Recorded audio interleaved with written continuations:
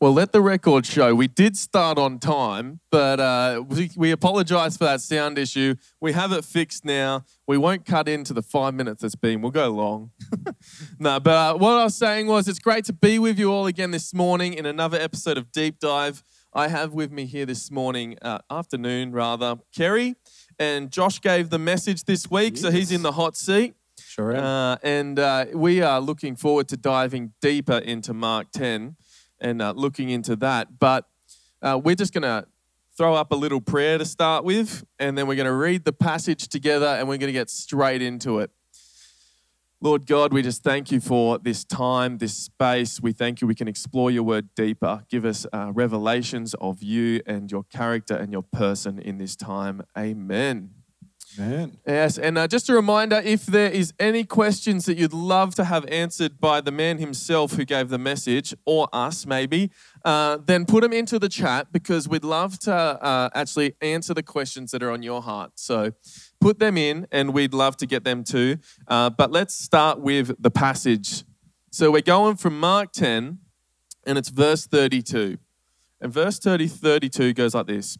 They were on their way up to Jerusalem, with Jesus leading the way, and the disciples were astonished, while those who followed were afraid. Again, he took the 12 aside and told them what was going to happen to him. We are going up to Jerusalem, he said, and the Son of Man will be delivered over to the chief priests and the teachers of the law. They will condemn him to death and will hand him over to the Gentiles, who will mock him and spit on him, flog him and kill him. 3 days later, he will rise. Then James and John, the sons of Zebedee, came to him. Teacher, they said, we want you to do for us whatever we ask. What do you want me to do for you? He asked. They replied, let one of us sit at your right hand and the other at your left in your glory. You don't know what you are asking, Jesus said. Can you drink the cup I drink, or be baptized with the baptism I am baptized with? We can, they answered. Jesus said to them, you will drink the cup I drink and be baptized with the baptism I am baptized with. But to sit at my right or left is not for me to grant. These places belong to those for whom they have been prepared. And when the 10 heard about this, they became indignant with James and John. Jesus called them together and said, you know that those who are regarded as rulers of the Gentiles lord it over them, and their high officials exercise authority over them. Not so with you. Instead, whoever wants to become great among you must be your servant, and whoever wants to be the first must be slave of all. For even the Son of Man did not come to be served, but to serve, and to give his life as a ransom for many. Then they came to Jericho, as Jesus and his disciples, together with a large crowd, were leaving the city.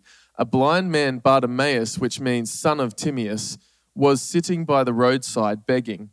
When he heard that it was Jesus of Nazareth, he began to shout, Jesus, Son of David, have mercy on me. And many rebuked him and told him to be quiet, but he shouted all the more, Son of David, have mercy on me. Jesus stopped and said, call him. So they called to the blind man, cheer up, on your feet, he's calling you. Throwing his cloak aside, he jumped to his feet and came to Jesus. What do you want me to do for you? Jesus asked him. The blind man said, Rabbi, I want to see. Go, said Jesus, your faith has healed you. Immediately, he received his sight and followed Jesus along the road. What a great story. And it's such a fantastic passage. I might, before I hand it over to one of you guys to step in, is just paint a picture for you, because what you have here right at the start is quite an attention to detail of the geography of Israel. And what's happening is they're coming out from where they were teaching before, and as you come to Jerusalem, and this is why it's such a prized city, is you actually have to go uphill the whole way. If you think, the Dead Sea is actually one of the lowest points of geography in the world. It sits so far below sea level. And so they're coming all the way up, and Jerusalem's one of the highest points of Israel.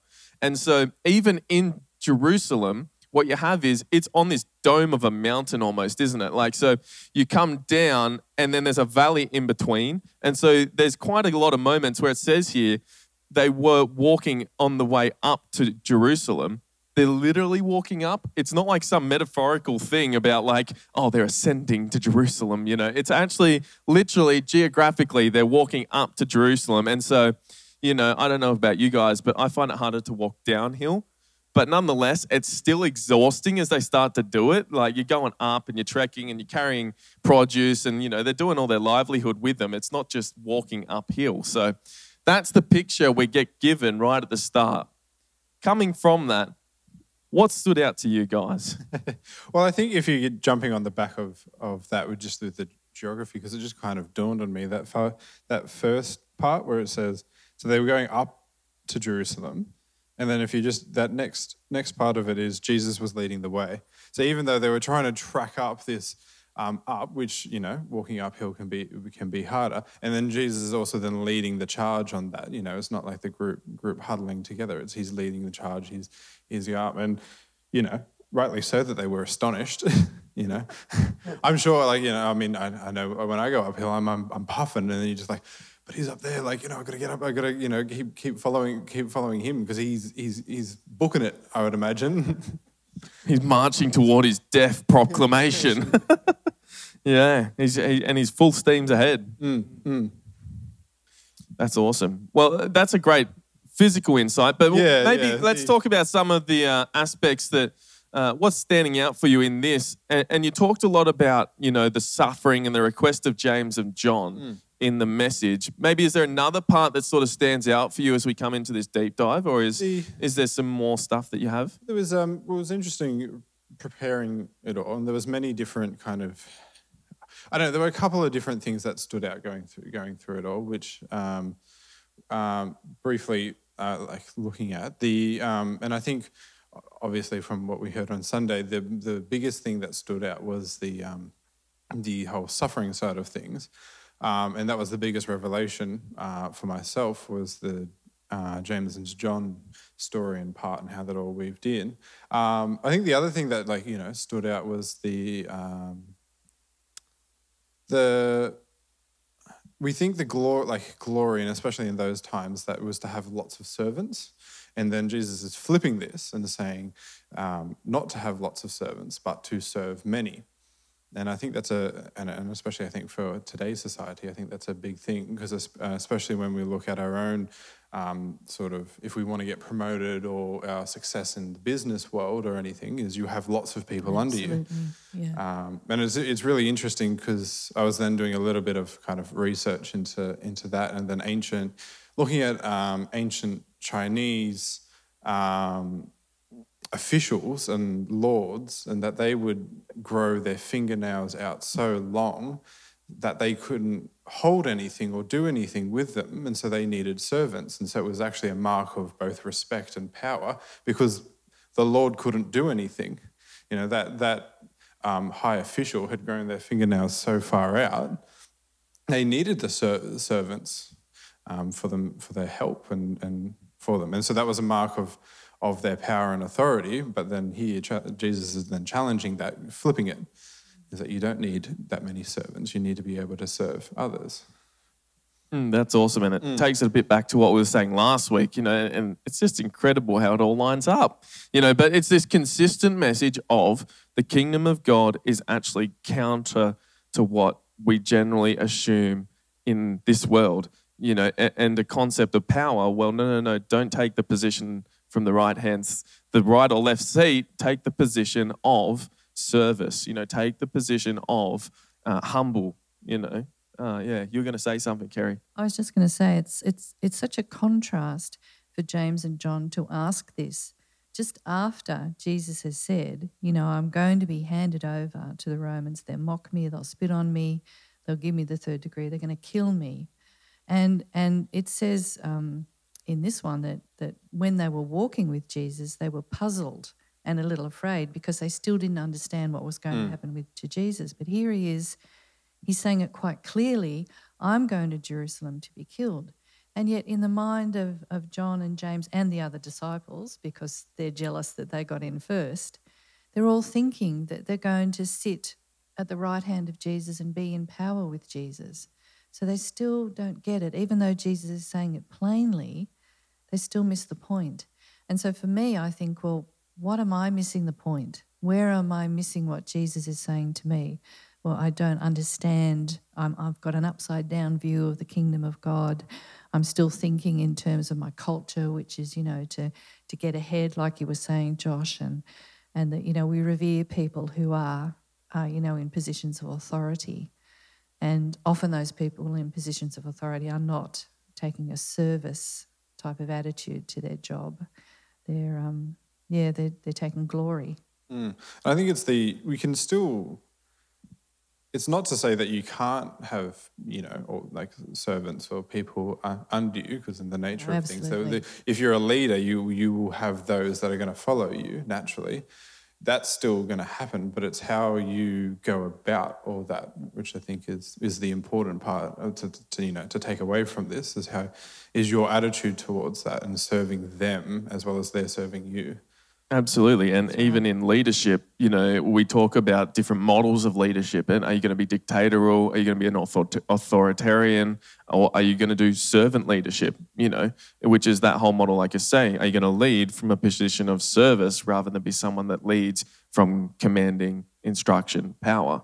And I love what you're saying there, Kerry, about, Jesus is telling them, I'm going to die, we're going to be mocked, we're going to be flogged, we're going to be tortured essentially and crucified in the most prolific of ways. And they still ask, and it's not that they just still ask, then Jesus gives them another out opportunity by saying, can you drink the cup I drink or be baptized with the baptism I'm baptized with? So it's like, hang on, you guys don't completely get it yet. He's giving another offering an opportunity.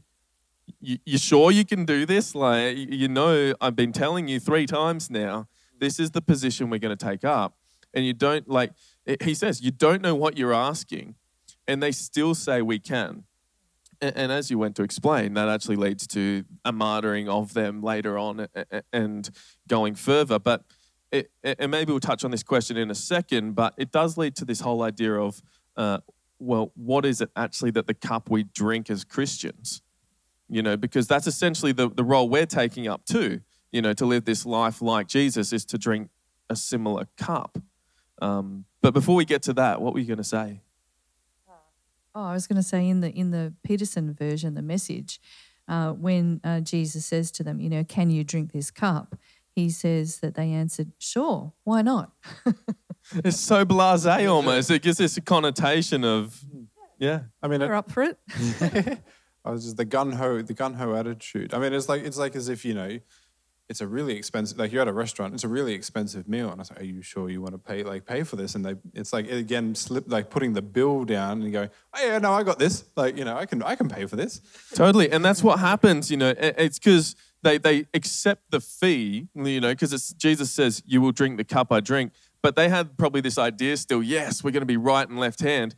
He gives them okay, you can drink it, but then he follows it up with, but that's not my position to give to you. And so their almost ambition got ahead of the reality, And so maybe we'll cycle back to that question. What does it actually mean for us to drink of the cup? That's an image and a half.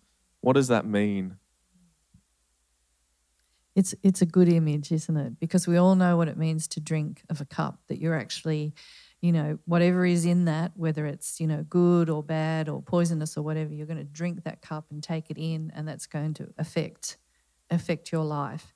And that's really what Jesus calls us. He calls us to be living sacrifices, to live out the way he wants us to live, to acknowledge him as Lord and Saviour, to say, okay, today, Lord, what do you want me to do?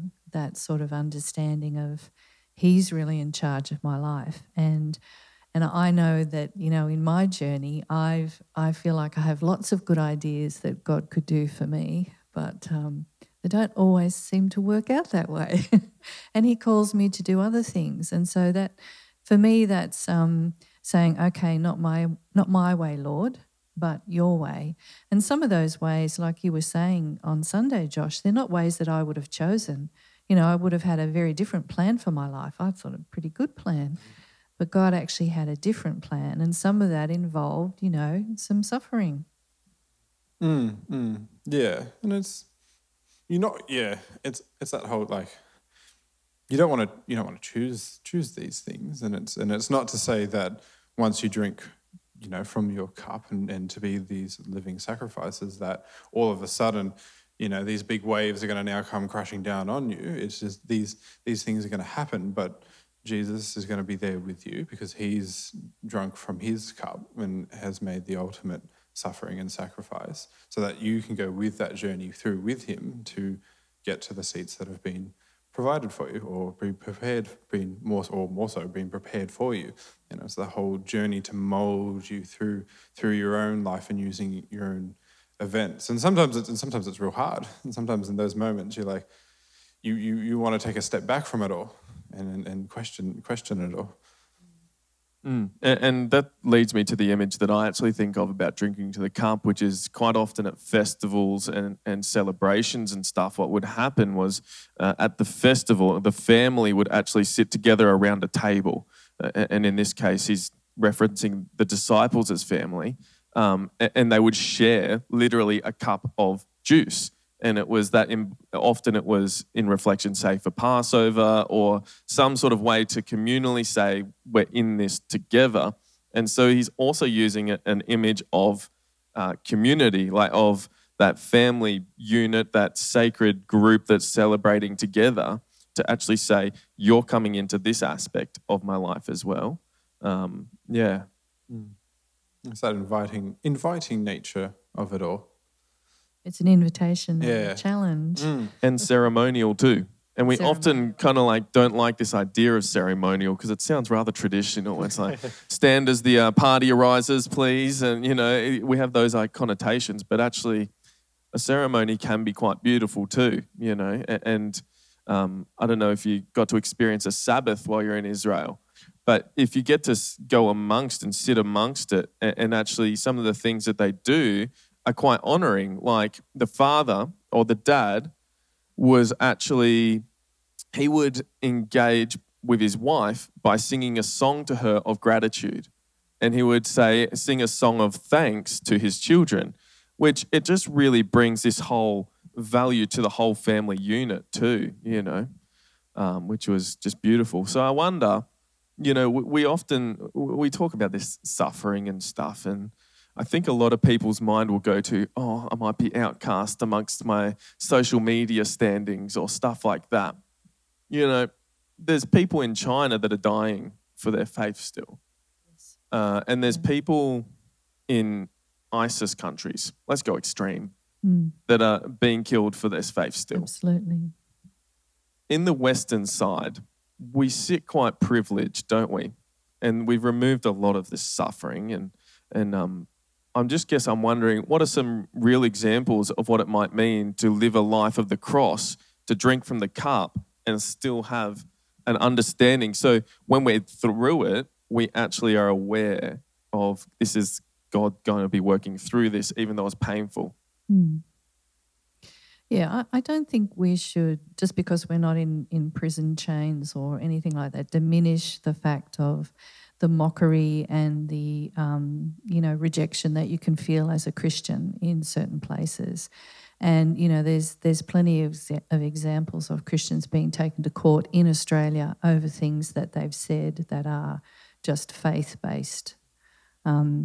So I think we don't want to diminish that, because whenever we stand up for Jesus, then we're standing up and taking that cup. And that can be in the smallest things. It can be amongst your family who don't believe. It can be in your employees who are very anti-Christian. And so every time we take that step and say, Jesus is my Lord and I'm following him, I think we're drinking the cup. Not to say that, I want to diminish the persecution that is happening. And I would love to think that if I were in that situation, that I would be strong enough to say, no, I'm standing for Jesus and I lose my life.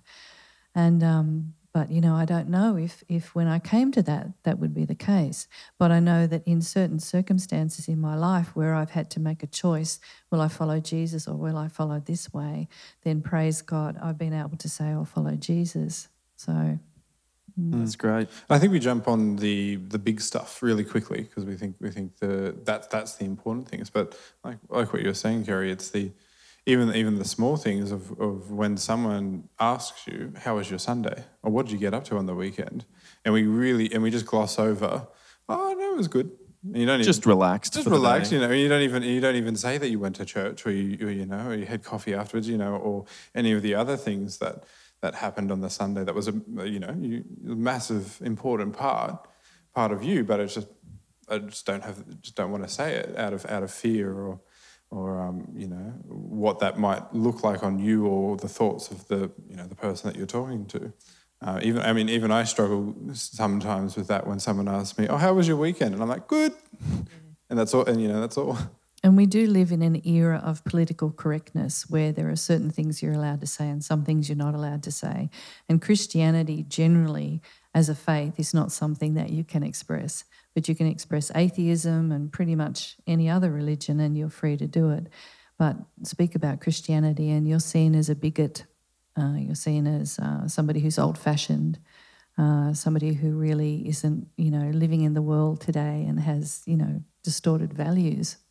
Absolutely. There's a huge societal, suffering, if you would, to take on that place within your community and such. And I think another way that you can maybe understand suffering too is there's an emotional suffering.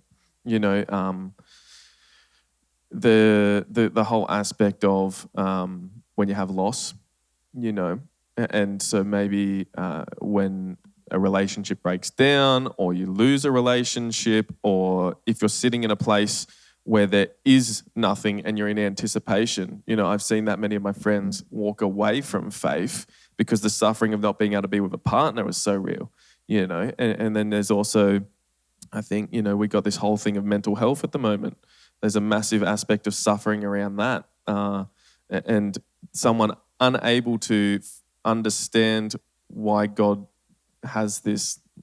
Well, it's not that he puts it on them, but that's how I've often heard it described, is why have I got this almost disease, illness, but how is God using that for his glory, and holding true to your faith in that, The suffering cup, I think it can really be elaborated a lot more than what we're talking to. Absolutely. Yeah. That's all individual. That's as well. We can talk about it generally, but I don't think we've got the time to delve, if we really wanted to delve deep into our own cups as well, because it's going to be a personal. It's personal, absolutely. Yeah. As like the relationship also with Jesus is going to be a personal one as well. Yeah, it's absolutely personalised, and that. Let me just say right now that if you do feel like you're struggling with suffering, all of us on stage and so many more, like Simon and other people within the church, are here to talk to you if you find you can relate to someone. So please do reach out, and we do want to help you with that and maybe help reconcile how God's in that world with you. So we would just put that extension out. But let's... And a bit like how Bartimaeus actually called out when he had a need. Yep. He spoke up for what he wanted. You went right where I was thinking of going next. How good. So, that was something you didn't necessarily touch as much on, Josh. But do you have any insights from some research or stuff that you did in that? I didn't. I think to give that like sort of why I didn't really touch on it is I thought, well, one, given the time, if I had all the time in the world, then you would want to, go through it all. But two, also, I was thinking just keep it simple, and then, we've got these times all to talk about it. We wouldn't have had deep dive. No. So we can get into it now. But if people wanted, a kind of a reason why I didn't necessarily touch it, was just to just kind of keep it all simple for everyone, and even myself. But I would say my insights is from my research and reading it is the faith of Barnabas. I think is a big one, and just kind of one to look at how you can replicate his faith in your own life. Because you kind of like you can kind of see the steps of like how he cries out in it to the, and kind of how that kind of applies to us. So it's like he cries out. He knew who Jesus was. He cries out and says, "Son of David." he have mercy on me. He's humbling himself to it. He's calling him rabbi. He's submitting himself and not acknowledging the teacher and the authority that then Jesus has. And then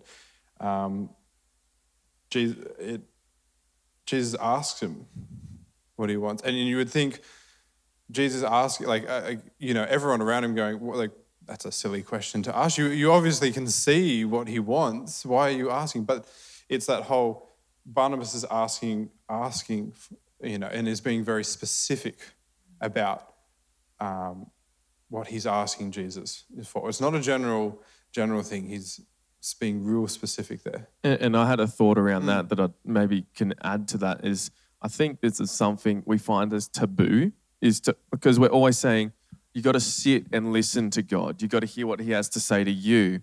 But I think God genuinely, like a good father that he is, wants us to come to him with what we want, and that's twofold.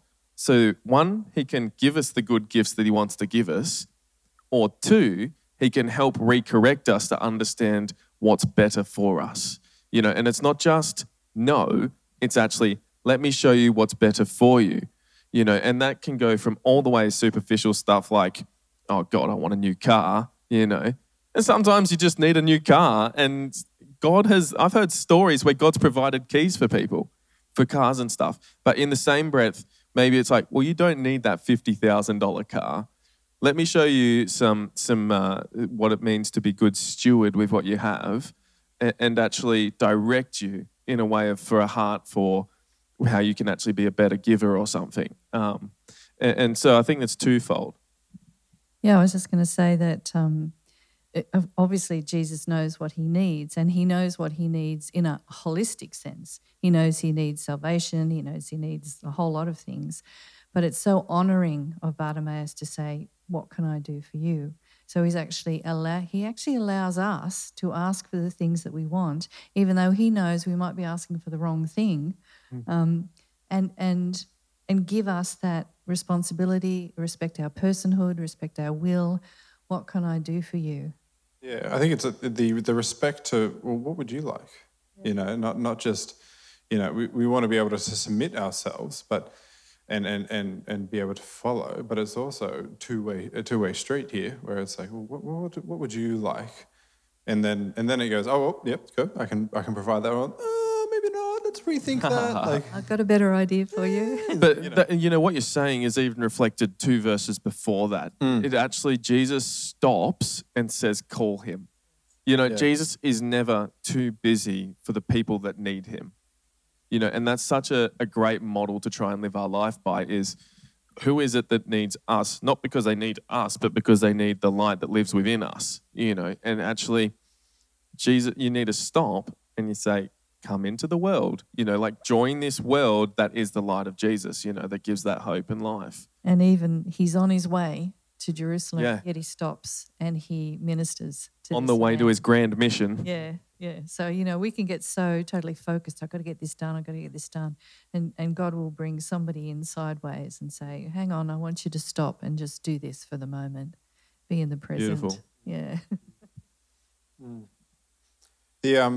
I was just thinking it because, and it dawned on me that this also could be very reflective. Like I think what we're saying in our prayer life as well is that is to stop, and because I think we can be just it goes by really, like it can go by real quick, or we can just be very general with this. Okay, forgive me our sins, and and you'd be thankful for these parts, but to actually stop and actually, and like what we've been saying, be specific about some of those aspects of life. Like I said, like if it was a car, even in your own sort of prayer life or different aspects of just asking and being specific, both in asking for something that you might want or need in life, but also maybe in that bit of forgiveness as well, because it'd be really easy just to be blanket. Look, there's my sins. I don't want to get into it. You know them. Like it's like no. Take a step back to realize what they are, and just go through it. So good. And before we wrap up, I'd love to touch on these last 2 words of these conversations too. There's 2 aspects. One is go, Jesus says, and that whole aspect of release. It's immediate release. Once you recognize the good work done in your life by Jesus, don't just hide back in a life that was, or don't just slip back into the crowd. You've actually got to tell the world about the work that Jesus has done in your life, the good works that God does in your life. And he follows that up by, your faith has healed you. What do you reckon that your faith has healed you? I'm going to throw it to the group. Well, it's interesting. Peterson's got your faith has saved and healed you, because the Greek word often can be saved and healed at the same. It's lovely, I think, that Jesus gives him your faith has healed you.